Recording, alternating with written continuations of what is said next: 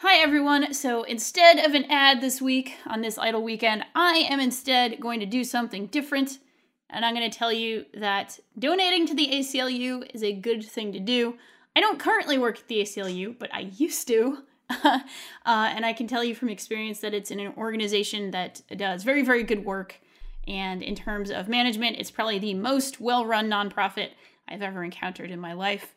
The reason why I'm saying donating to the ACLU is a good idea because the world is burning just a little bit, especially with things like executive orders coming down. There were, I think the number is 3 constitutional crises sort of since Trump has taken office as of this recording. So if you want to do something with your money, I am going to go ahead and advocate that you send it on to the ACLU. You can do that at action.aclu.org/donate. There you go, action.aclu.org/donate. And you can also donate. I've heard this question from several folks. You can donate from another country. That is totally allowed. If you're not from the U.S. and you're worried about what's going on in the U.S., you are absolutely allowed to donate in whatever currency you have. So go ahead and do that. Action.aclu.com, I think. .org. You got it. I used to make these websites. See, it's been a little while. Action.aclu.org/donate.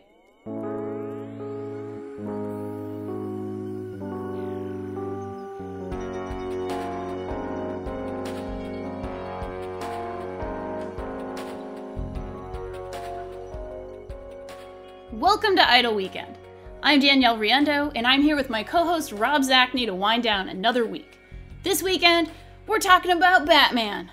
Or more specifically, we're going to be talking about Rob's new thoughts on one of Batman's maybe slightly less renowned recent offerings. So Rob, you've been in Arkham Origins lately. You've been in this, and I know we've had chats about Arkham Origins and some of the less cool bits of it. It was something we talked about when we talked about sort of being graded in games and sort of feeling anxious because of grades and kind of knowing too much. So tell me your thoughts now that you've had more time in Arkham Origins. Yeah, so I think I stand by sort of my problem with the constant feedback that we talked about in the fall. Like, it is a really... it's a very aggressive game about, like, making sure that you always know you're playing a video game and, like, you're always being scored, except instead of, like, Mario collecting coins, it's, like, Batman, like, crushing skulls. That's the coin, basically. But he's like, not killing anybody, but yeah. No, perish the thought. And that's kind of how it feels, too. Like, you're flying around the city, and, like, you look below and you see, like, groups of criminals. And it is kind of like coins. They're like candy you can go pick up. It's like, do I want to go do this thing, or do I just want to go down there and stomp those, like, 12 dudes? 12 dudes is a lot of XP. I'll bet I could really have a good brawl with those guys. Okay, I'll go deal. That's kind of how it feels. And then you constantly get a score on, like, literally everything you do. And I had some problems with that in the fall. In that it was constantly, like, causing me to stop and feel like, well, you're a crappy Batman. Like, you're getting, like, the judge's marks. Like, you know, imagine if you're watching the, like, Christopher Nolan Batman films or something, and, like, after he beats down a bunch of thugs, like, suddenly it turns into an ice skating, like, scoring phase, where, like, Batman just has to sit there in the parking garage while, like, okay, now we're waiting for the judge for Estonia, and the judge from Estonia thinks, oh, God, high technical marks, but there's just no feeling, no spirit behind this beatdown. Kind of phoned in, Batman. That was kind of my problem with Arkham Origins at the start. And I think that is, to a degree, that problem persists. However, what I've come to appreciate lately as I sort of get back into it is that Arkham Origins provides you with a lot of tools to get better at the game, to understand the mechanics better. Sure. And so as I was getting back into it, I was getting a little frustrated at my low marks as Batman. I was getting tired of being a superior vigilante, and I really wanted to be like a legendary vigilante. Okay. Like, I am the knight. Daniel. You want the S rank, or the equivalent of S rank. I see. Pretty much. So I kind of stopped what I was doing for a little bit, and went back to the Batcave, where you have a series of training sims that, as you unlock these training routines, illustrate key aspects of the game, and to get all 3 medals in each training sim, you have to do and combine a variety of game concepts, and you have to combine them all in one encounter. So you can pick these all up piecemeal, but to really have a perfect run, you've got to sort of link all these things together. So for instance, you've got to, in the course of a fight, do a ground takedown on an enemy you have stunned. You have to counter 2 enemies simultaneously, and you have to get a flow score higher than 14. So basically a 14 or higher combo. Doing any one of those is trivial. Doing all of them in one encounter, kind of tricky. And what I really admired about this is that it really helped me understand a lot better how combat is supposed to work. Especially as you introduce more enemy types, how are you supposed to flow through these encounters? What does the most efficient way to play look like? And how can you introduce variety but still be effective? How can you do it gracefully? And Arkham Origins was really good at teaching me those skills, at helping me understand those game mechanics. And I think maybe what I just like here is the training room aspect. Maybe it's not even the scoring, even though the scoring was sort of what I'm finding with the scoring now is it keeps me honest. The scoring lets me know how well I'm carrying those lessons forward and executing on the stuff I learned back in the training room. But maybe what I really love here is just the training room is this fun place you can always go back and relearn important game mechanics. And that's actually really rare in most video games. I think something that really puts me off of a lot of Assassin's Creed games, for instance, is that they introduce new concepts once, in a mission. There's the mission, this is the mission where we're going to teach you about a jumping assassination, where you sort of strike from the sky and stab someone to death. Yeah. And then it's expected that you know how to do that. And then it doesn't necessarily help you practice that skill. It doesn't give you a space to practice that skill in conjunction with others. You just sort of have to mix and match it as you go through the rest of the game. And what I find I do in a lot of games like that is I end up sticking to my few core strategies of mechanics I've really learned, moves I've really learned, and I kind of leave the rest alone. And I really admire how these training rooms and the grading system kind of work hand in hand in Arkham Origins to give you space to go back, refresh yourself on moves and mechanics that maybe you didn't understand so well when they were first introduced. And yeah, I mean, that's basically what I'm really digging here is that for all that I sort of dinged this game for its constant score chasing mentality, coming back to it and getting into it more now, it's really improving my enjoyment of the game because it's encouraging me and giving me the tools to keep changing the way I play it, which is so important in an open world game. Yeah, that sounds super rad. No, I will admit I haven't played many of the Arkham games. I played all of Arkham Asylum and really enjoyed it. That's the only great one. That's the only great that's what people tell me. Arkham game. That's what people tell me. I didn't touch any of the others until I played just a tiny bit of Arkham Knight, and I thought, hey, this is fun, I guess. I just am not super into Batman. That's kind of my main issue.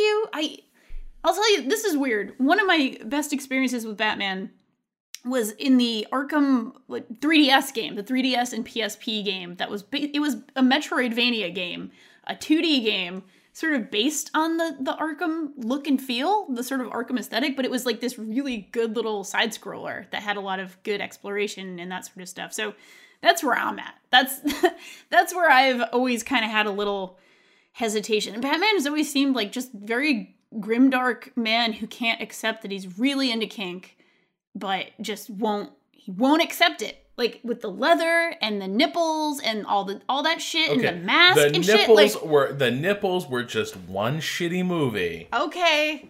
All right. I mean, fine. yes, that was total like fetish wear for sure. Like all of the costumes kind of are though. Like they super are, and it's like he's very mad because he can't just go to a fucking S&M club and get his jollies. Like this poor man. Like just accept yourself, dude. Like there are plenty of people who will want to do the things that you want to do with them, but instead he takes it out on, crime doers who he breaks their skulls and they miraculously don't die. Like, it's just a weird thing. I guess it's just a weird thing I've never been super into.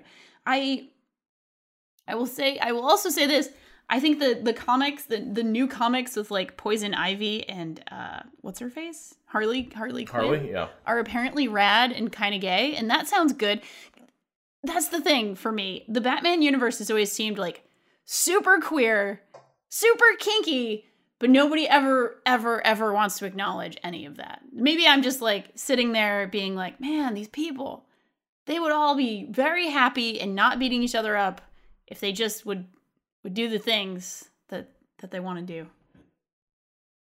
Okay, that's the weirdest take on Batman ever. I get it. But convince me that this game is worth my time. It's worth actually kind of hanging out in, playing around in, and just with my headcanon as Batman as very repressed kink man. Maybe that's just what I need to do. Okay. I don't think you're gonna get your kink fix in this game. Sadly. Okay.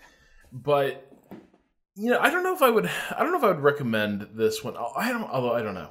So I'm trying. Like, I need to go back and I need to look at the reviews that came out when this first arrived. I remember people saying, "Oh, it's not as good as the first two." I remember this being kind of the runt of the litter, not being like, I think it got like 6s and 7s out of 10, if that means anything in the world. Like decent scores, but not like, this is Game of the Year edition that a lot of people would say about the other games. As I understand it, like there were also some major playability issues with the game. Sure, and so like it was getting dinged pretty hard for poor performance. And I think there are some major PC issues. I think it may have only worked really well on PlayStation, which is kind of a familiar refrain given how Arkham Knight ended up turning out. But I think it was partly that it wasn't a particularly polished release. And then it was kind of more of the same. It was like, oh, you liked Arkham City? Well, good news. We made it again. Sure. However, I haven't played Arkham City in like 5 years. And so for me, it's like, I'm coming back to it, and I don't really see a massive qualitative difference between this and Arkham City. Sure. I think really Rocksteady kind of are the ones who screwed up the series when they broke from the Asylum model. Arkham Asylum worked because it was a contained space. It had like clear levels and sequences you went through, and it wasn't constantly like forcing crap random encounters on you every 5 feet. Yeah, this is a pretty cool game. I really, really did enjoy it quite a bit at the time. And when you constrain the space that way, it allows you, I think, to tell cooler, more authentic, like comic book stories, right? You can create, every level sort of reflects the villain who's taken it over. Like one of the great things about Asylum is that the Asylum keeps getting increasingly twisted and perverted by the people who are taking over sections of it. Yeah. So it starts out, it's just like the super gothic Supermax facility. And then it's sort of like in the midst of an ongoing hostage crisis, and there's cops running around, but like the criminals control parts of the grounds. And then by the end, like Poison Ivy has completely taken over a wing of the island, and it's turned into this like nightmare jungle hellscape. And Joker, meanwhile, has basically like gutted the mansion and turned it into, an apocalyptic funhouse. Yep.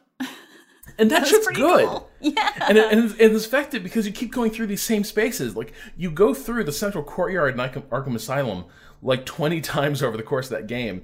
And every time it's subtly like shifting. Yeah. From what it was when you first saw it. And that's a really cool thing. These other games, it's kind of like, well, you're in the big city, and okay, go to the Joker place. Oh, it's all wacky over here, but you're only going to see that place once, because it's like the warehouse where you fight the Joker the first time, and then you go somewhere else, and it's like, oh, it's Mr. Freeze's icy zone. it's the total amusement park thing. Yeah. And so I don't think Arkham Origins so far, like, I don't think it's really betraying anything Rocksteady did. It's just sort of building on kind of the shabby foundation that Arkham City laid down. And honestly, I think so far I'm at least a little more entertained by Arkham Origins, because at least like its setting for all of this is like in a crazy Max Payne type blizzard. Good. Like, oh my goodness, everything's gone to hell. The only people on the street are criminals. Everyone else is just sitting at home with Coco.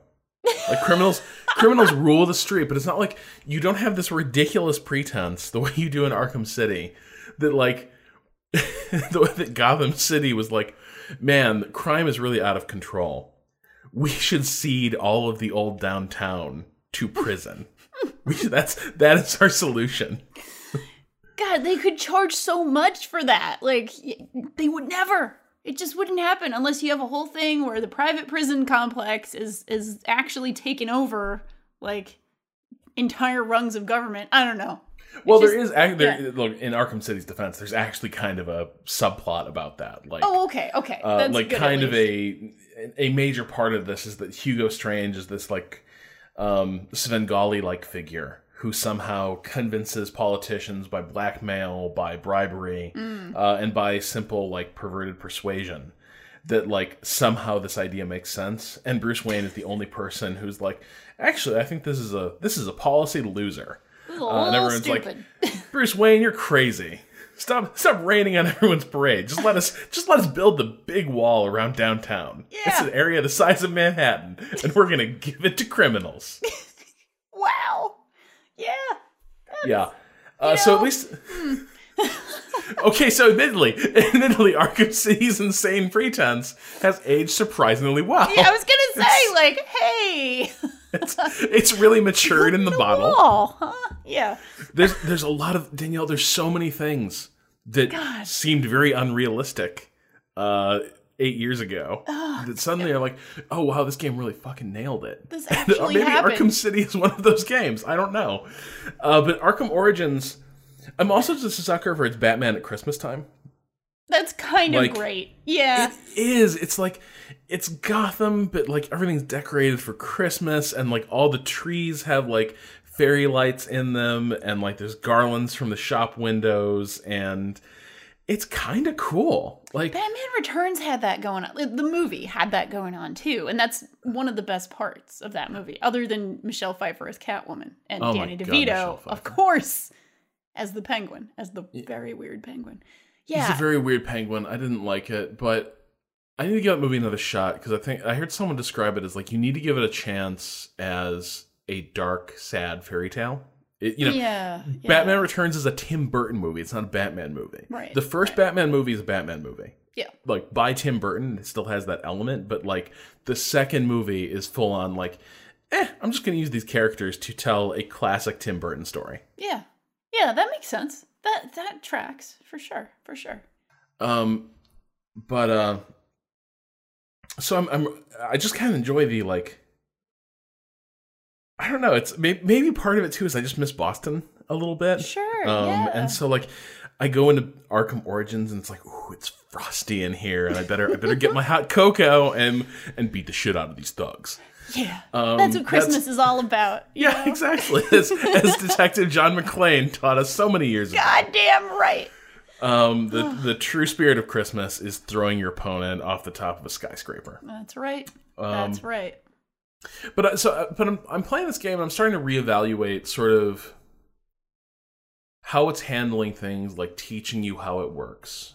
And I'm thinking about, like, I feel like few games actually successfully do that. Like, how many games really create engaging and exciting instructional or tutorial modes that you'll want to return to, that also succeed at teaching you and encouraging you to use different approaches. I think it's a pretty rare thing. It is a pretty rare thing. I'm now sort of struggling to think of something that really does that. I mean, are there? I'm not much of a fighting game player, but are there parallels to that potentially? Like training modes that actually are good in teaching you like certain characters or certain things like that. Just guessing. I don't know. Does Street Fighter do that maybe, or am I? And I don't know enough about Street Fighter to say one way or the other. Like Street Fighter V has an incredibly robust training mode, but I don't know if it counts as fun because Sure.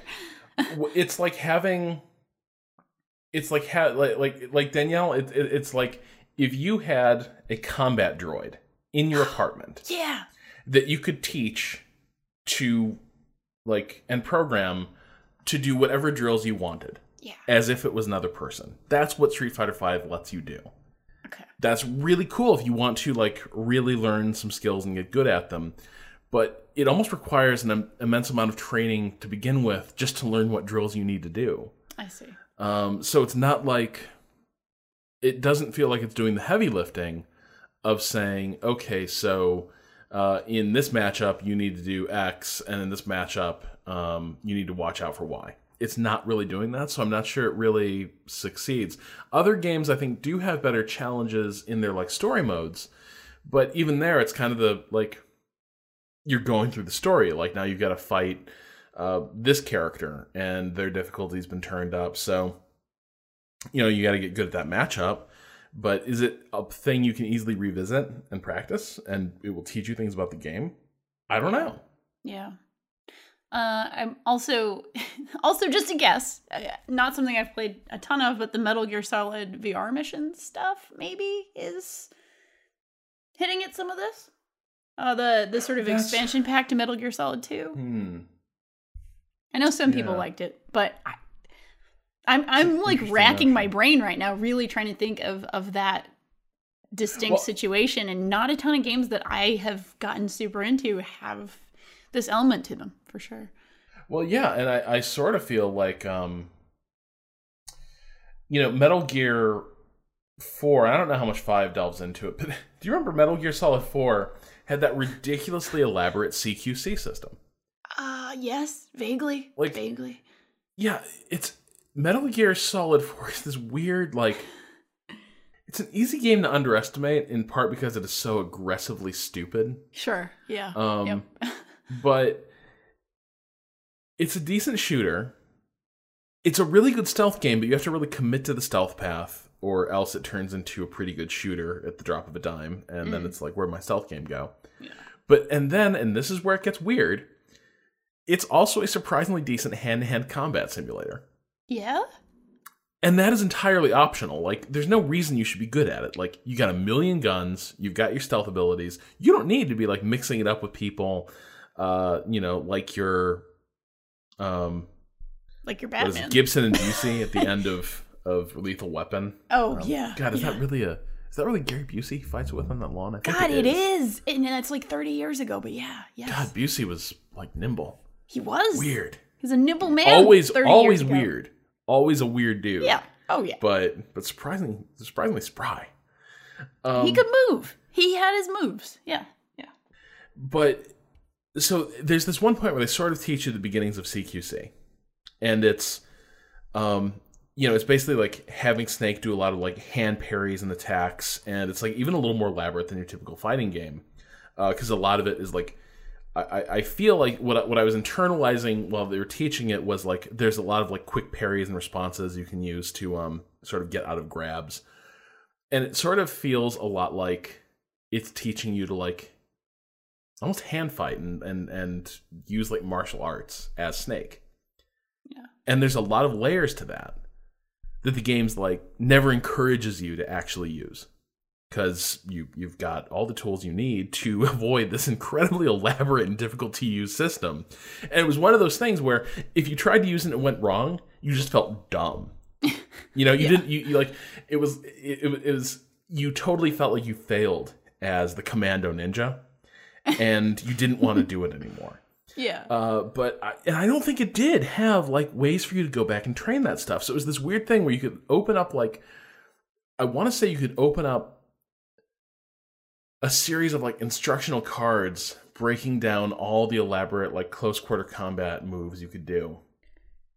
And then you close that and you try to remember as much as you could and you put it into practice. I think I've only met one person in my life who actually like did a lot with CQC. I think most everyone else probably approached it the way I did, which was basically to say, okay, but I've got this silenced pistol, so yeah. Yeah. Oh, I don't think there's a lot of games that have these modes. I think maybe there are some racing games that maybe you could toss into this mix. Like, I'm thinking about the old Simbin games that they did with, well, it might have actually been Slightly Mad Studios who made most of these games, but Simbin made a lot of games. The GTR series was a really good GT racing sim, and it had a lot of driver drills to teach you how to, take different types of cornering complexes correctly. Yeah. And you can medal in all of these, and they were actually kind of fun. I think they really took it to the next level when they made Need for Speed Unleashed 2. I think it was Need for Speed Unleashed 2. They might have just changed the name and just made it like Unleashed. I don't remember. They made two games in the Need for Speed series. The second one was really, really good. And that was a game where you could have a ton of, like, every corner on a track had like a score attached to it. And you could get a perfect through the corner. And the game even had like two different types of perfection. Like, you could be sort of the type of driver I prefer to be, which is like your classic Grand Prix style racer, very precise, very controlled, very efficient.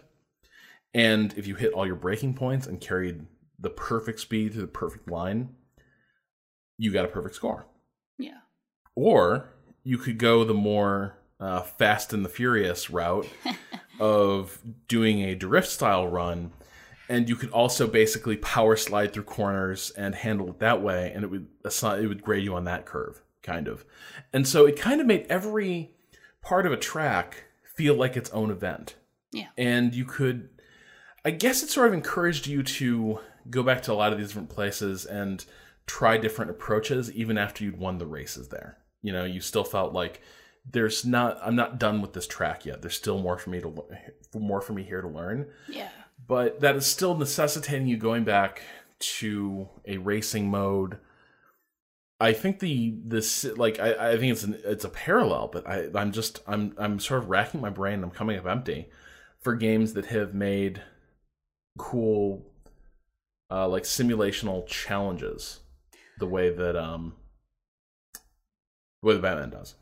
I have one and only one that I've been thinking of as you were talking about GTR, and that is Crazy Taxi. The sort of challenge modes in Crazy Taxi always taught you, and this was just for the home versions of the game. I played them 1 and 2 on the Dreamcast, and they had these like pyramid of skills, and you had all these weird skill things. Like there was bowling with cars and, doing these weird platforming challenges and sort of like swerving at a certain point. They were all sort of distinct, this is this specific thing that's going to teach you how to corner really quickly. This is this specific thing that's going to teach you how to jump precisely in the second game. Those were ridiculously fun.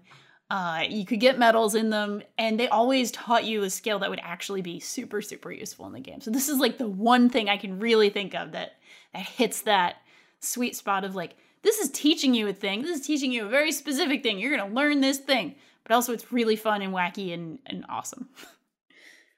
Which is also like Crazy Taxi in a nutshell. Crazy Taxi secretly teaching so many design lessons. It really is such a brilliant game, even though it's like wacky and goofy. It's brilliantly designed. God, the whole risk reward thing is so so well done in that game. And the second one, people kind of slept on the second Crazy Taxi on Dreamcast. That game was fucking awesome. It was really cool and really good, and you had a jump button in it, and it was great. And you should play it one day, someday in your life, if you can. I'll do my best. Yeah. But I mean, and I get what Arkham Origins is doing is unusual. It almost depends on you having a game that operates like that, where you can have discrete encounters. Yeah.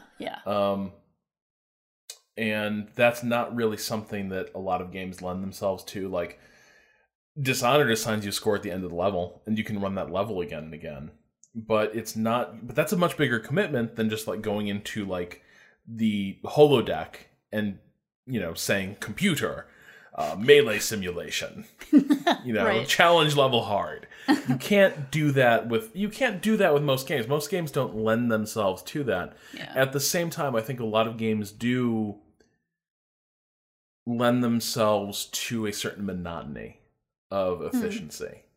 And I think Arkham Origins finds a way around that in part by using the score system, but also because it has a lot of simple moves built on simple mechanics that can be like sort of chained together in these different ways. I guess like I was thinking there for a moment of like how boring BioShock got for me because I stopped experimenting with skills and I just became like, well, if I'm in the mood for fire, I'll use fire, and if I'm in the mood for electricity, I'll use electricity. But for the most part, I'm going to use one of those two. I'm going to use very crude, simple 1-2 attacks with my favorite powers and guns, and that's how I'm going to get through this game. Yeah. And that works, but it made it really tedious. Whereas in BioShock 2, they sort of force you into different situations where you have to use more of the tools that you're given in order to succeed. And that's a tricky thing. Yeah. Arkham Origins solves it by basically, if you want to just, hit left click your way through this game, you can do that. It'll be hard. It'll be kind of boring, but you could, I guess, do it. But it also gives you all these places you can learn to do something different. Where I would find that really useful as well is like,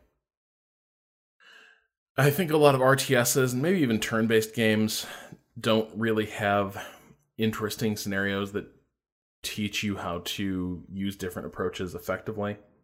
Yeah. And that can also make it very hard to break out of your default style of play. So that's an area where this stuff should maybe be looked at a little more closely because it's very good to give players a harmless and effective place to teach them cool ways to engage with the game. I agree. I like effective and cool ways to engage with the game. And I also have just been fantasizing about playing Crazy Taxi ever since I thought of Crazy Taxi. Gotta get those difficult fares. God, that's such a great game. Do you take the safe fare or do you take the really hard one? Oh, then you gotta like plan your routes because you know the city pretty well, and you're like, all right, I'll take this easy orange one, and then it's gonna bring me to a blue one or a green one, and then you're gonna, oh God, it's so good. Oh, well, now that I'm all fired up, I think it's time for us to go right into our mailbag. Right into the mailbag. I don't think we're talking to any sponsors this week. Just donate to the ACLU if you want to. All right. You want me to read this first monster? Yeah, I think you should go for it. This is a really, really great letter. A really, really good one. So, Rob, you know what? Actually, why don't we break it up? Why don't we break it in half somewhere? Just because this is a big one. This is a big old letter. Let's I'll just actually could you clap for a moment because I've got to pair some of this. I was in the middle of cutting this down actually when we called. So why don't you leave clap on the track and you can edit out the part where I'm editing the letter a little bit. Yeah. That sounds good. 1, 2, 3.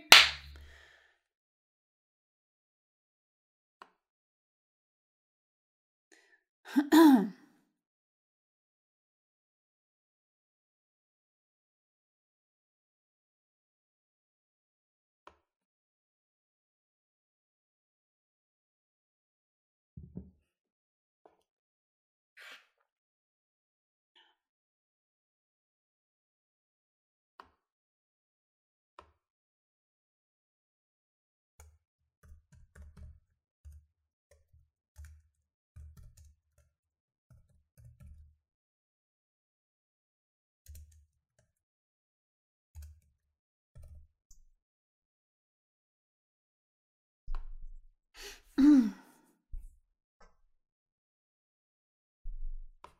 right. Okay. I'll just redo the whole swing back. Oh man. Yeah, on that note, I just feel like playing Crazy Taxi. It's such a rad game, such a good game, such a classic. And now that I'm all fired up about it, I think it's time for us to go right into our mailbag. We're not gonna actually have a word from our sponsor this weekend. We're just gonna say, hey, if you wanna throw some bucks towards the ACLU, you should do that. That's a good idea.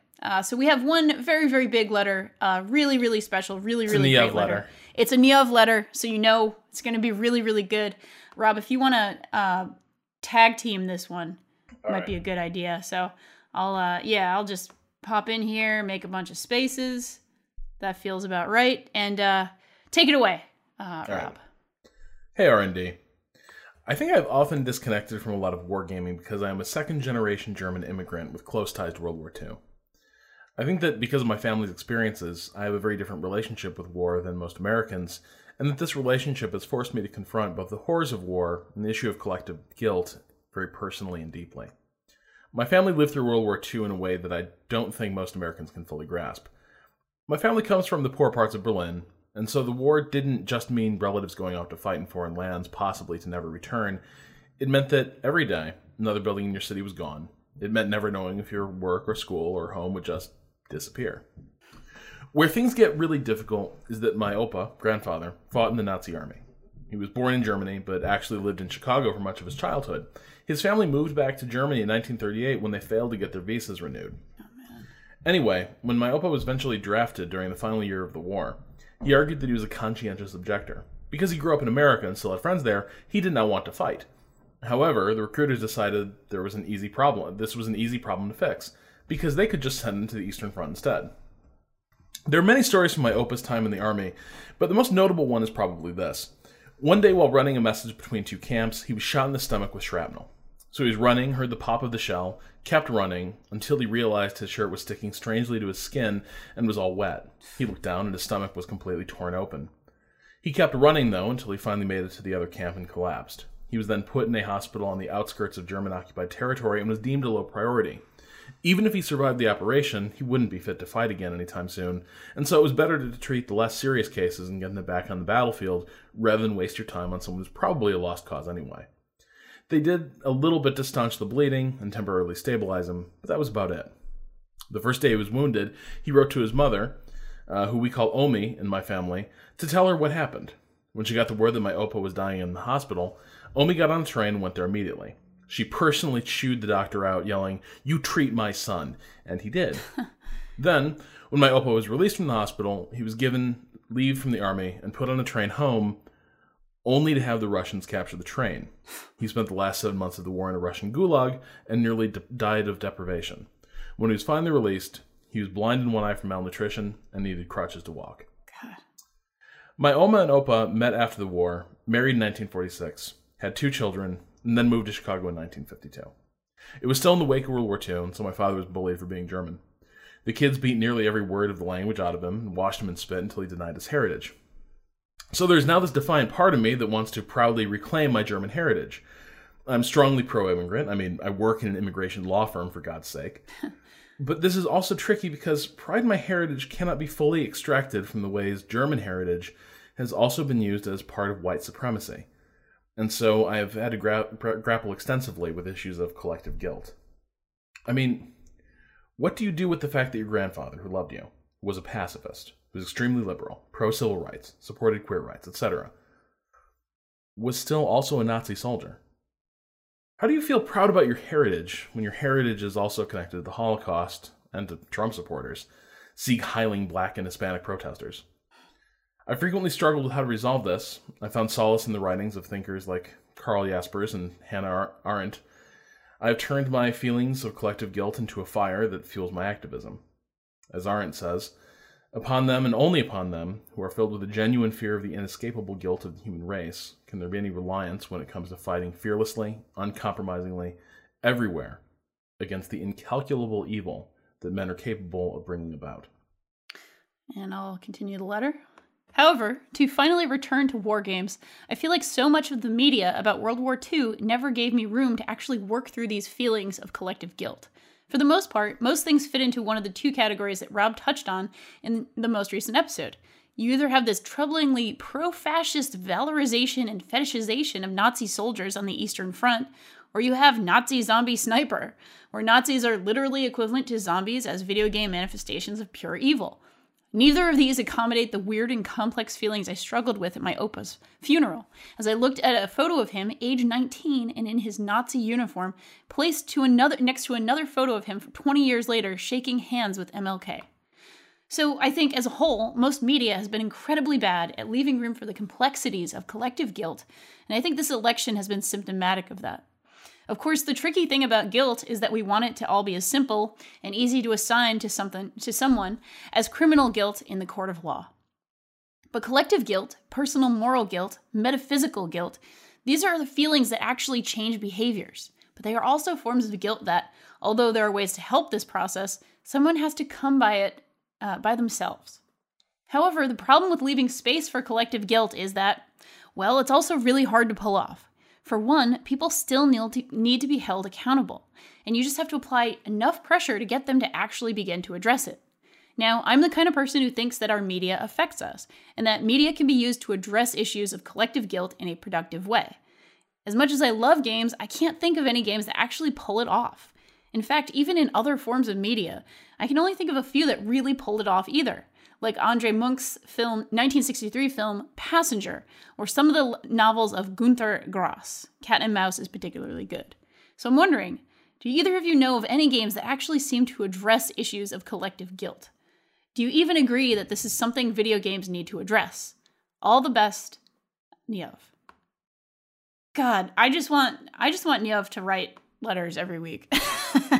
It's so powerful on so many levels and thoughtful and interesting, and made me pause many, many times, the first time I read it, as just like oh man, there's a lot there. There's so much there. As the person who has to edit these down to a manageable size, however, they do not turn into 1-hour radio plays. Niev, your current pace is fine. You're doing great. No, it is a great letter, and I encourage Niev to post the entire unedited form on the forums, because there are some really great details. There's more, and some good points that had to get trimmed down for this to be a little more readable. Boy, there's a lot here to dive into. Yeah. I guess let's start the question at the end. Like, are there games that address issues of collective guilt? Immediately, my thoughts actually go to Final Fantasy. Yeah. I think a lot of those games have this. A fair number of the games in that series have this feeling of collective responsibility and guilt for something bad that has happened or is about to happen. Yeah. Final Fantasy VII, everyone is fighting Shinra, and you're part of this resistance, but at the same time, like, it's kind of clear that everyone's also part of a culture that has sort of has made Shinra kind of the cornerstone of their world. I think 10, for all that I give 10 a lot of shit, 10 is really interesting because Tidus is from a culture that everyone in this new world he finds himself, everyone despises that culture. Yeah. Everyone, kind of views that culture as corrupt and evil and responsible for the predicament that they're currently in. So I think Final Fantasy X is kind of interesting on that score, because the person whose eyes, the game is told primarily through the eyes of this character who is being forced to shoulder collective guilt for something that he never would have felt responsible for or understood was bad. Yeah. So I think that's definitely an interesting case of it. Though it may also let Tidus off the hook a little bit, because ultimately a lot of the people in that world that he finds themselves are proven to be kind of superstitious dupes, and it wasn't really this other civilization that Tidus was a part of that caused everything to go to hell. It was a little more I don't know, like ancient prophecy. Sure, Is the way to put it. It was a little more like Magic Final Fantasy BS, right? Rather than like a clear cause and effect. But I think that's definitely a case of a game that sort of does that. I'm trying really hard to think of a game that does this well, and all I'm thinking of is a game that I think wanted to do this and failed so completely that we all got really mad about it. I mean, I think BioShock Infinite was trying to make a case for collective guilt, and instead was just a piece of shit about, it was actually more about terrible false equivalencies than any actual weight to what it was trying to say.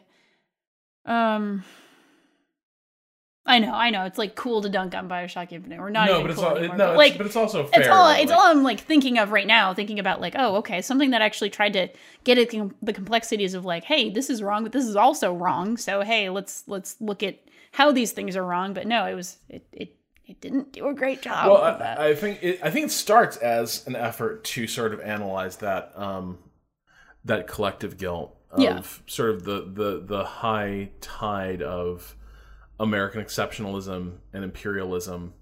The city's this perfect expression of it. And then I think where the incoherence is introduced is that BioShock Infinite starts to shrink away from unequivocal positions. Yeah.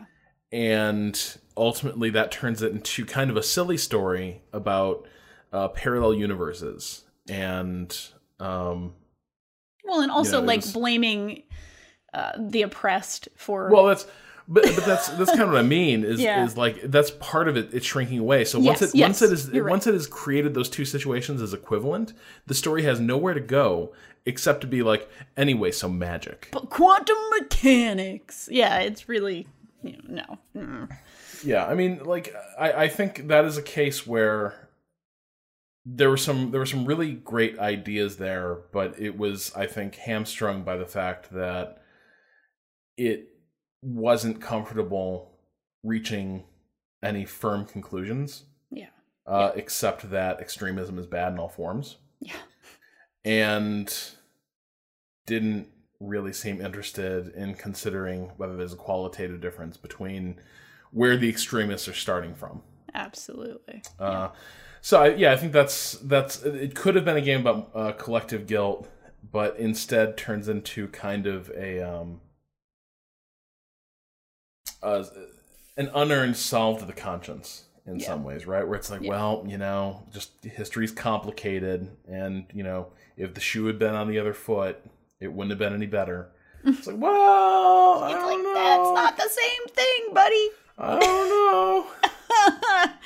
It ain't the same thing. Like, I mean, I don't know. Oh man, I kind of wanted to see Finkton's kid get it. I just fucking BioShock 2 was pretty good. That's all. BioShock 2 was real good. Maybe we should have ended there. Maybe we should have ended there. That was a good game. Yeah. Other examples of collective guilt.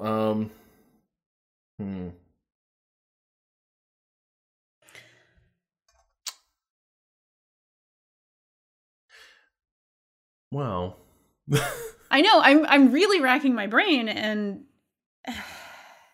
I mean it's a topic that not only needs to be dealt with like a lot of obviously research and thoughtfulness and deftness, but also it feels like we're finally in an era of games where bigger games are more comfortable making at least some stances. Now I'm not saying they're going hard, but there were a couple of games in the last year that were like, hey, you know what? You're comfortable making a statement if it's framed in some fairly extreme circumstances, right? Like Mafia 3 is definitely a game about race, but it's framed in this incredibly racist world, in a world that like everybody knows is a very racist world. Everybody knows the South in the 60s was incredibly fucking racist. Like we kind of know that. So like it felt comfortable making a stance on that, right? Watch Dogs 2 at least did some of this, even though it apparently kind of dropped the ball hard. It at least does, make a stance about like sort of like what it's like to be a person of color in tech in San Francisco in this time. But it seems like going after something as complicated as, collective guilt is almost still a bridge too far for a lot of games, for a lot of at least bigger games. That's still a level of political complexity that is still feels a little bit further off than, an industry that is just only now beginning to be a little bit comfortable making fairly established stances. If that maybe is kind of what's going on here. Maybe that's why it's so hard to think of good examples of this. Yeah, and I think something else is that a lot of these games aren't going to put you in the position of someone who has to carry that collective guilt. Yeah. Like, Mafia 3 becomes a really fun way to engage with collective guilt because you're engaging it through the eyes of a super empowered character who comes from the oppressed class. Yes, it's fun. It's fun to kick fucking white supremacists' asses. Yes, and it is. These white supremacists are nothing like you or any of your friends. Yeah. Like, these are like the real racists, and they're most of them are comfortably separated from a lot of sort of softer, or what's the way to put it, like implicit racism. There's a word. Yeah, like systemic racist, like people who are involved in the system of racism who aren't necessarily running around in KKK robes. Yeah. Right. Here it's like, the KKK is dealing heroin on that corner. Go kill them. You're like, awesome. This is great. So I mean, that's a game where it to a degree it is also it is a story of America and blackness in the 60s, but you don't have to be. But it's also a revenge fantasy. Yeah. And you sort of you don't have to be in the position of identifying with the people who are like oppressing like people like Lincoln. You're not like a poor store owner, who had to deal with segregation or like, bullies of segregation or something like that. You're not somebody who's put in like kind of a between a rock and a hard place position where you can actually sort of eke out that those details of something like collective guilt, where it's like, hey, maybe you did something good, maybe you did something against segregation or against the racism of this time and place, but maybe you didn't do enough. Something like that, something a little more complicated like that. Maybe Papers, Please. Sure. A game that forces you to be a cog in the machine, and you really can't do much to soften the edges of it. You get very few places where you can be human, and for the most part, you just have to be a very good, a very efficient cog. That's a great example. Yeah, like that sort of forces you to identify with that sort of passive authoritarian mindset. So I think that's an interesting game that touches on that, but I think the issue is that that experience isn't something I think most people feel collectively responsible for. Maybe they will now in this Brave New World one. Yeah. But at the time, it was very easy to be like, it's like about what it was like to live under a Soviet satellite, basically. Yeah. So I don't know that it was recognized as a particularly collective form of guilt. Oh man, I just had another example. Oh god, this is gonna drive me crazy. Hold on.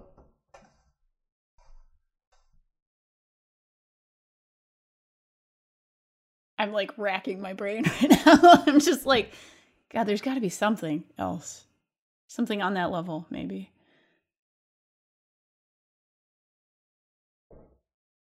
I think it's gone. All okay. Right. Well, Papers, Please. Maybe the closest that we have currently. Maybe, Yeah. I think... Is it something games need to address? I definitely think, like, I mean, games should address all sorts of experiences and thoughts and feelings, and more of them. Great. I think... it's a difficult thing to engage with because I don't know. I think the nature of a lot of So the nature of a lot of collective guilt, I think, stems from the fact that most people, when the chips are down, are not going to be heroes.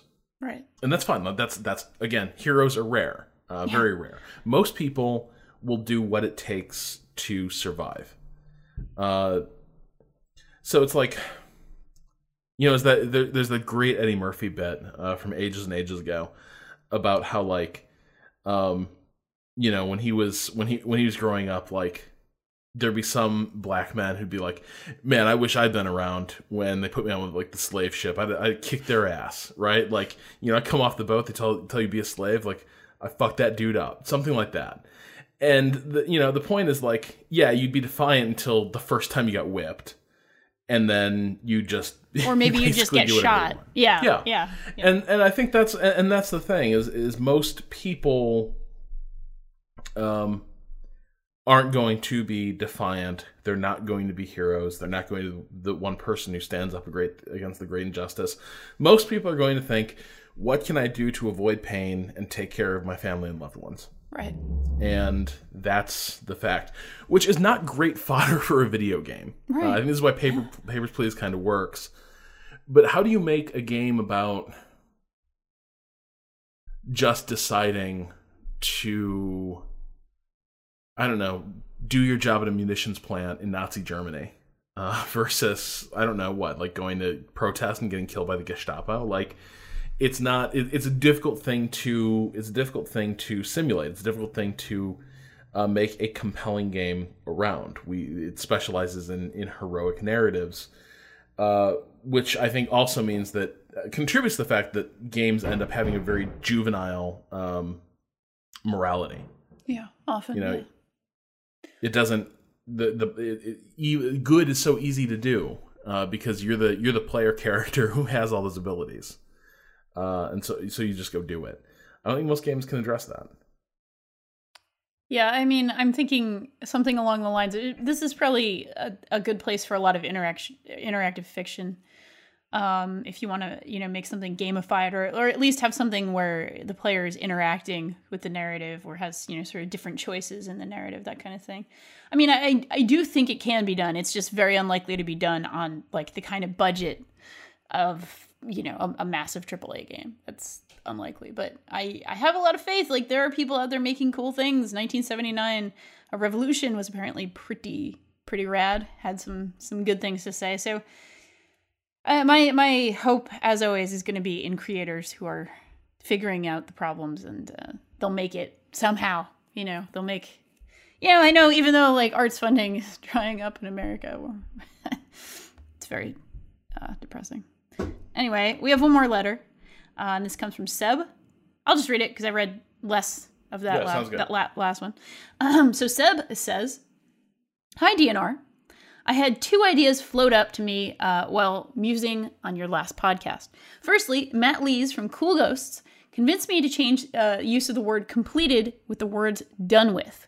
You can be done with a game much earlier than you could have completed a game. And although simple, it subtly and effectively convinces me to stop playing games I'm no longer enjoying. What is best of all is that you can be done with games you've never even played. Secondly, the analysis paralysis you mentioned, I personally feel, is contributed to our uncertainty about reliable checkpoints in games. Sure, some games do checkpointing better than others, but time and again, I hit cutscenes that are 2+ minutes long and I can't even pause and return back to later, e.g. when there's someone at the front door.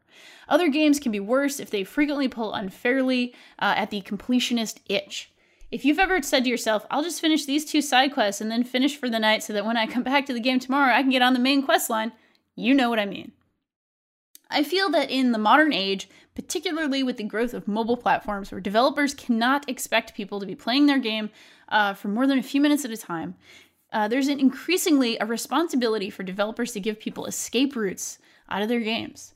Equally, we need to move away from the notion that all games need to be completed and just acknowledge that if we're not enjoying the story, gameplay, aesthetics, etc., we might just be done with the game and move on. Thanks and keep up the good work, Seb." I really love this completed and done with switcheroo. It's an easy thing. It's like a nice frame you can put around something and say, you know what, I'm done. I'm done with this. I'm done with it. And actually kind of feel like I've put a stamp on something instead of it just being there in the back of your mind, like, oh, you didn't finish it. Like, you didn't finish your meal. Then there are, starving children out there. Like, the guilt of that, Instead, it's like, no, I'm done with this. This is an entertainment product or an artistic product that I got what I needed from it, and now I am done. I am through. Really, really like that. I also do like the idea of having lots of escape routes out of a game, although I can imagine that being much harder for some types of games than others. Like, a lot of horror games depend on, really kind of immersing you in something and making you feel like there is no escape. That's kind of part of the appeal. I don't want to even launch Alien Isolation unless I can lock the door and just focus on that for 2 hours. Right. Like, and that's part of that experience. Like, so I agree that some sort of conceit to escaping out of something briefly will work for a lot of games, and the ability to just save anywhere and reload, that's a really good thing. Things like that are a great idea, but it's not always going to work on that sort of first level, the UI level, for every kind of game. All right. Well, I guess you agree with me. I'm going to assume you agree with me. Yeah, that's right. I basically agree with you. Agree with the letter. It's all great. We're all in this. We're all in this together, and that's why we're going to talk about our weekend projects right now. So, Rob, are you watching or reading anything special right now? So yesterday, I just got. There's a few things I want to talk about, but I need to give Riverdale a little more time before I can talk about it. I need to see more than one episode before I can truly dive into that. So yes, I did watch an odd movie. I watched Superman Returns. For some reason, this came up last night in a conversation as well. So please, go on. So the rap I'd always heard on Superman Returns was that it's a really boring movie. It's kind of the Star Trek, the motionless picture problem. Nice. And a bit like with Star Trek, I think that is an unfair maligning of something that's actually trying to do something far more interesting in its space. Sure. I actually really like the first Star Trek movie. It's almost a Kubrickian take on sci-fi. It so badly wants to be about the grandeur of space and the majesty of spaceships and all this stuff. The movie takes its time. It has some great shots. I think that is actually worth it. I think that long sequence of them slowly going around the Enterprise in the shipyard is almost worth the price of admission itself. It's gorgeous. Yeah. Yeah. The whole them putting the band back together and taking Back to the Stars. I think it's all great. It has flaws. Superman Returns. It's true. It's not it doesn't have any of the it's so different from basically the Marvel template that everyone is now using. Yeah. Of really simple 3-act structure. A big punch up to punctuate every single one of those acts. A few exchanges to show character development and shifting relationships, and then a really big punch up at the end that somehow solves all those complicated problems. Yeah. Superman Returns is kind of... There's not much action in it. It's more just about Superman comes back from 5 years out at the ruins of Krypton. He leaves the entire world behind. Nobody knows where he is. And he comes back and the world has moved on. The relationships that were static and that he thought he could that would not change, they've all changed. He no longer has his place in the world. He no longer has Lois Lane. And he has to sort of reestablish himself in his old life after he's sort of broken trust with everyone. And it becomes sort of an exploration of what does that mean in this context? What does Superman's relationships look like when they've now actually advanced beyond the really simple setup of he pines after Lois Lane as Clark Kent, and Lois Lane is in love with Superman. All that's happened. It's done. It's over. Now what? Yeah. She's moved on. She's in a relationship. She's a single mom about to be married. And it's just a really human scale superhero story. And it is a long superhero story. Like, maybe this is part of the problem. Like, it is a 2.5 hour movie. Where there's not a ton of fighting, but there's a lot of talking. And there's a lot of Superman doing, not fighting people, but just doing superhero stuff. Saving lives, passenger mostly. liner. Yeah, exactly. Yeah. He becomes the do-gooder that Superman is supposed to be. I'll tell you this. I sort of secretly love this movie. I'm not going to lie. And I've never understood. You've seen it. Oh, yeah. Oh, yeah. Okay, I saw it in theaters, and then I've seen it multiple times since. Yes. Yeah. So, you secretly love it. Yeah, I do. And people shit on it all the time. And I'm always like, I don't think it's perfect. It has issues. No question. I do think the pacing is maybe a little off. And, it is true that this is a movie that, On the Waterfront, the 2 stars of On the Waterfont. Brando. Yeah, Brando and what's that his other name? guy? No. Oh, what's the guy he's in the cab with? No. The female lead of On the Waterfront is actually the grandmother, the old lady that. What? No. Yes, it's her. I'm just dead serious. On the Waterfront. Oh my God. I just need her name because it's gonna drive me completely out of my goddamn mind if I don't. Come on, Wikipedia. It's of course Wikipedia is just telling me all about the Eva Marie Saint, of course.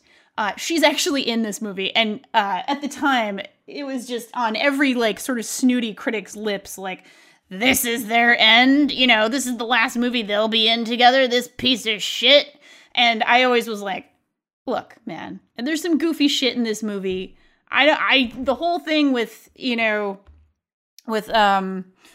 what's his face, who was in the X-Men movies, it wasn't the most exciting thing, but I liked that it was sort of a Marsden? James Marsden. He wasn't super. Oh no, I did like that. No, I did like that. Okay, yeah. Here's why I like it. Okay, go on. Because we have seen this in so many freaking movies. The protagonist comes back. The love interest is with another man.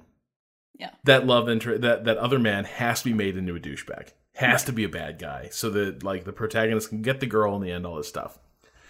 This movie doesn't do any of that. You're right. The guy is a good guy. He's all right, and he helps out at the end. It's true. Yeah, it's true. And his only interest, he doesn't have any reservations about, marrying Lois, and he's already a father to her son.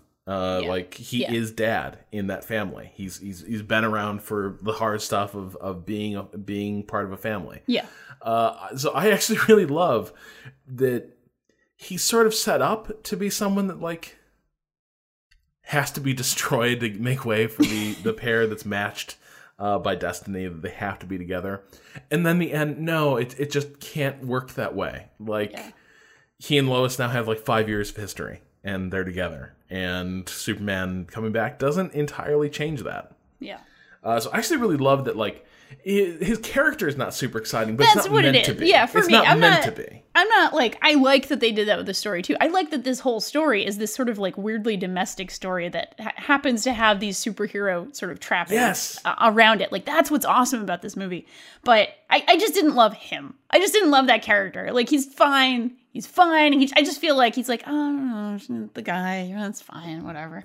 But I just think it's a movie a lot of people sort of slept on. And they were the first really awesome superhero movie since, arguably the early 2000s X-Men. But Iron Man and the Marvel template, and everybody loves that shit. And everybody takes a big old poop on Superman Returns. And I was this is actually kind of good, y'all. Yup.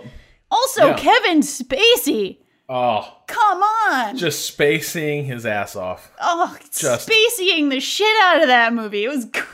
Oh man, you need a weird, amoral villain. Yes. Yeah. Spacey. The weirdness is real. Yeah, it's so good. It's so good. The vanity. Apparently he I remember watching this on like a late night talk show at the time.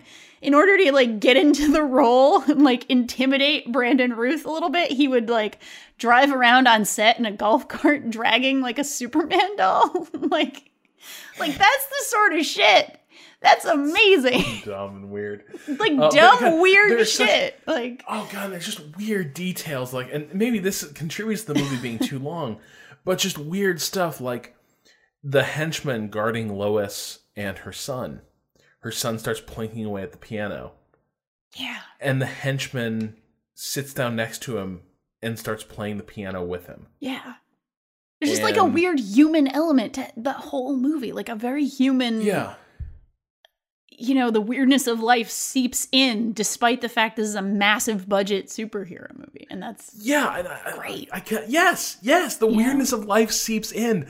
Yes, that's exactly it. So many of these movies feel like completely insulated from like the weirdness of normality. Yeah. You know what I mean? Just the weird little odd details you notice in everyday life or personal tics and all that. Like every character is so on message for what their character is, right?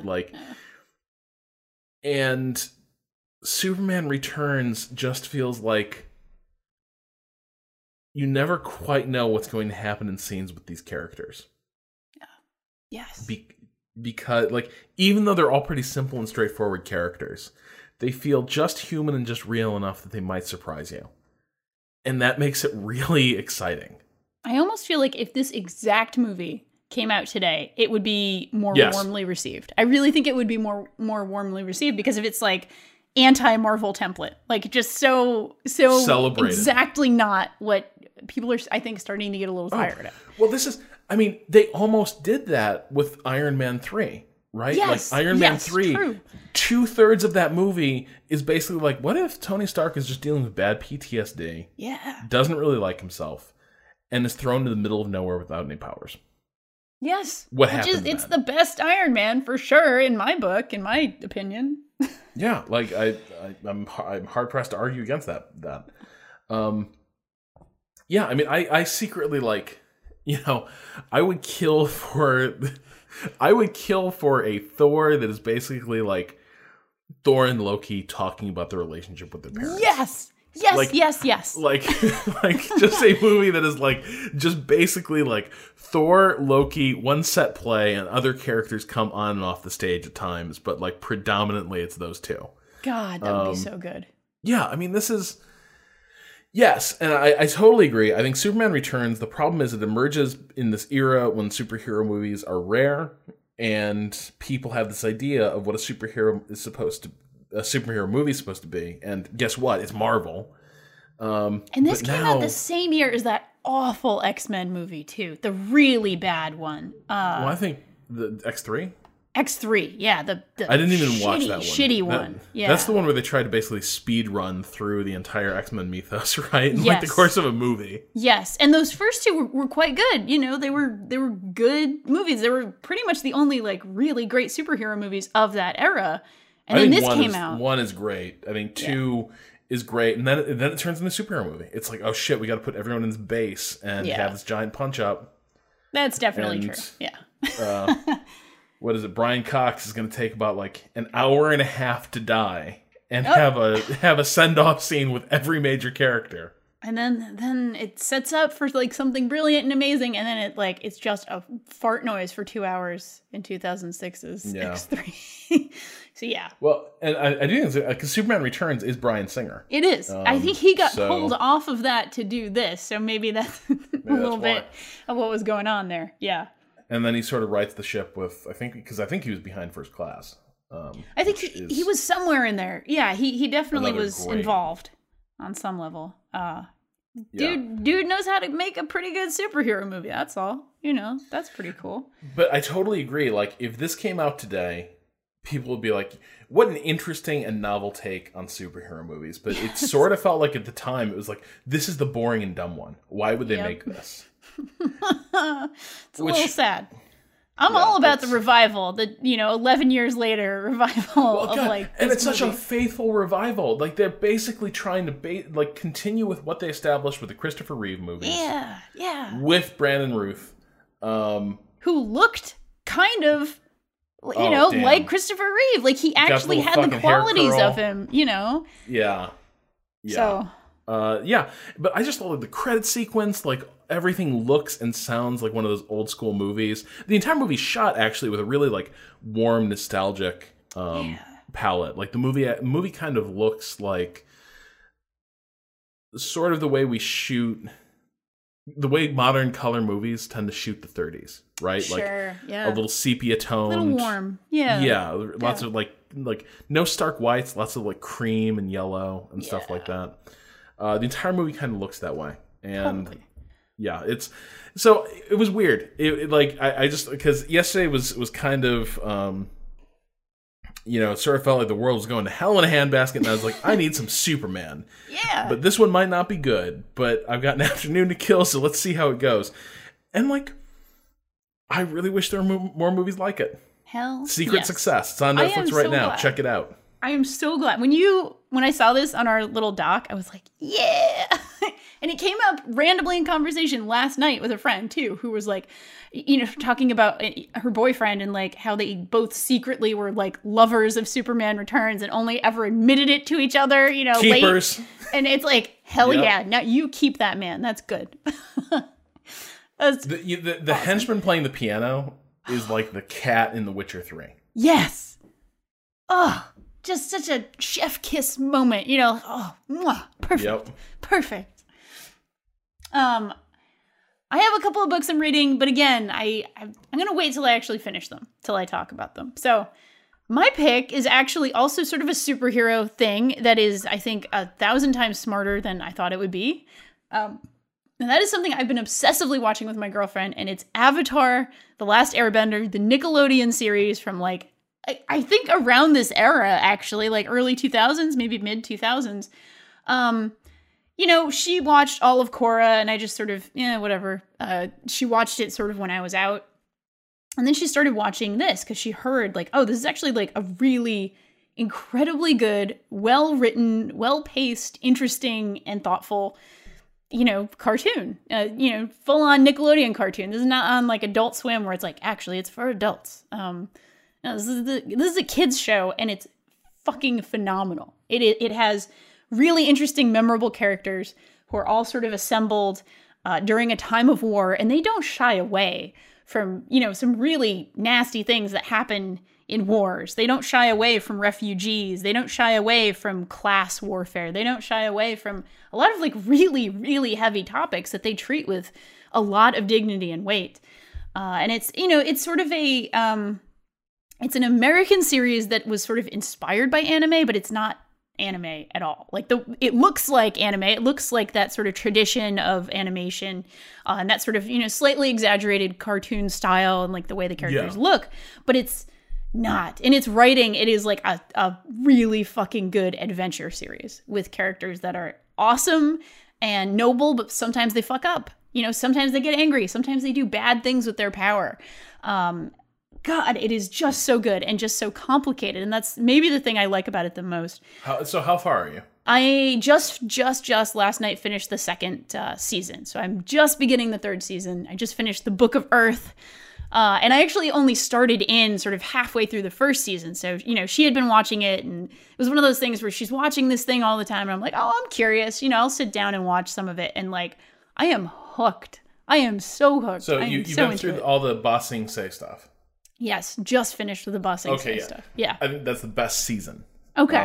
My God, that season. It's like, so good. Like, where I had been sort of on the knife's edge with the series. It started to win me over at the end of the first season because it has kind of one hell of an ending. With a series of like massive events at the North Pole. But season 2, the Zuko Alone episode. Oh, so good. I like the moment the show just like straight up was like look what we can do. Yeah. And breaks entirely from its template and makes an episode that stands completely apart from the rest of the series. Yeah. Tonally completely different. Largely silent for what tends to be a very cheery, chatty show. yeah, just an utter masterpiece of an episode. And the moment that I saw that episode, I was like, okay, I think these people can do anything. Like, I don't know where this is going anymore. And it goes to Ba Sing Se and goes to some incredible places. And again, things about the weirdness of life slipping through. Like, the fact that two of the main characters, Uncle Iroh and Prince Zuko, end up like working in a tea shop, undercover, and just basically like it almost feels like they completely forget what they're supposed to be doing. Like there's like the entire Ba Sing Se sequence. Like so, Ba Sing Se in the series is it's sort of the last free city in some ways, the last stronghold of the last free empire, and it's this like. The rest of the world has been touched by this war, but in the city, it still kind of feels like nothing can ever happen there. It's very complacent, and I feel like everything in that all the characters in this series are brought together in Ba Sing Se, and are there for a surprisingly long period of time. Yeah, it's like pretty much half the season almost, and it all feels kind of dreamlike in a weird way. Like it's this weird idyll in the middle of a pretty intense like series of politics and war. It's this war epic, and yet in Ba Sing Se, the series of bizarre events and sort of aimless relationships start to unfold in a way that I really, really like. Yeah, God, yeah. It's also just even aside from the writing itself, which I think is really good, really, really good, and not even just sort of in a just for a kids show sort of way. Like, no, it's smart as hell, and like the way they weave jokes in as well is actually like smart as hell in a lot of these episodes. It also does a thing for me that it's incredibly rare outside of games. And that is sort of presents this like fantastic universe, this really bizarre and weird and beautiful universe that I just want to spend time in. And that's so much of what I like to do in games. Like that is my, number one motivation sort of in playing any games is like really like escaping into an interesting and weird and bizarre and beautiful world that's like impossible, somehow in my real life. Or some version of a world it's beautiful or different or interesting in some way. And this show really does that for me. And I think it is because of what you were mentioning a minute ago about like the weirdness of everyday life, like being allowed to seep in. It doesn't feel like this is the world. These things happen here. It's like, oh, this is the world and there's weird shit all the time. And like there's, life is weird and people say weird stuff sometimes and people have weird feelings sometimes and like bizarre little details are what make a place feel lived in and what make a place feel like you could actually spend time there. And they do it so well, with the art and just with the, the sort of attention to detail that the characters have. They're all sort of very thoughtful little, they're kids, but they're like incredibly thoughtful and smart. And, of course, because it's a show about, heroes doing heroic things, but they really kind of nail that element, and I love that about this. I love it. It really earns that coming of age aspect to it because so many of these characters carry this weight of expectation, but they don't know how to carry it. You know what I mean? Like, what things are they really driven to do for themselves, and what things have just been forced onto them, right? Like, Aang has to become this, like, he has to become this sort of savior of the world. He has to become this, like, almost demigod-like magical figure. But he doesn't really want to be. Right. Like, he's too fascinated by the world. He's too amused by it. I think my character, my anime boy heartthrob is of course Zuko. Like, of course, like not even a question. Good boy Zuko. Yes. Oh, such a good boy, but so broken. He is. He is. And like, where he starts out, where he's basically the spoiled prince, disgraced, easily about to become a war criminal in a pretty serious way. Totally. And he's pursuing this path and he doesn't really ever question it. He doesn't know how to question it, but like, and these things pay off so incredibly beautifully. Like, like when for a while it feels like maybe he could just never go back and just become a guy working in a tea shop for the rest of his life in Ba Sing Se. The argument when Uncle Iroh catches him at the end of the second season, trying to trying to, like, what is it, like, steal the Sky Bison or whatever. Yes. And Iroh just detonates at him. Like, okay, what's your plan after this? This is what, like, he says, this is what you do. You do not think. And it's just, they have this exchange that is so, like, intense and emotional and angry, but it's got this weight of 2 seasons of TV behind it. Like 35 episodes of these two characters building towards this moment where finally the kindly grandfatherly character cuts the shit. Yeah. And, like, really late, like, really speaks his mind. And it's an incredibly powerful moment. God damn, I love this series. Oh, yeah. Weird thing, I'm actually rewatching it right now. Oh, are you? Yeah, this is weird. We're oh my goodness, we're like synced up. We're like besties. I was gonna say we're on the same cycle, Rob. Yeah. And I just started Pitch too, and we'll talk about that, I'm sure, at some point. But yeah. All right, so next week we're bringing back the Milo ads, huh? Probably, yeah. But yeah, no, I just started rewatching it because, like, I'd been sort of hankering for it, and I actually need to watch Korra. I've never watched Korra. Oh, yeah. My girlfriend betrayed me, watched all of it without me. Well, I mean, so did mine, so, you know. Yeah, but you guys didn't have a relationship around Avatar. Like, we did. It's true. So, like, That's a good point. Her watching Korra, like, basically an affair. Uh-oh. Yeah. She had an affair with Korra. That's and rough. it sounds like so my jam too, like fucking jazz age magical bullshit. Hell yeah! With all the politics, apparently it's like way more about political machinations. Even so good. I'm excited to watch that and probably drag my girlfriend through a second time because she watched Korra first. So we'll see. But I'm really enjoying this. This is really, God, it's so good, and I'm happy that it's there. I'm having trouble getting through the first season again now. Like I'm a little more patient for it because, like, it's lighthearted and I know it's coming. But man, that first time through, that first season felt like little kid road trip movie. Sure. And I'm just sitting there like, man, Zuko needs to show up and fuck these people up and make something happen. We need good boy Zuko. Yeah, pretty much. Good thing he does pretty soon. So, you know, that helps. That helps a lot. Oh, thank you, Zuko. I think with that, it's time for us to head out and enjoy our weekends. This episode of Idle Weekend was produced by yours truly and is hosted on the Idle Thumbs Network. You can learn more about Idle Weekend at idleweekend.net and send us questions for our weekend correspondence at questions@idleweekend.net. To keep up with the latest from us, follow us on Twitter at Idle Weekend. Yes, you can, Rob. And if you have a moment, dear listeners, thank you so much, first of all, for listening to us. And if you have a quick moment, please do go ahead and tell your friends. Tell the person that you're currently in a fight about The Last Airbender with.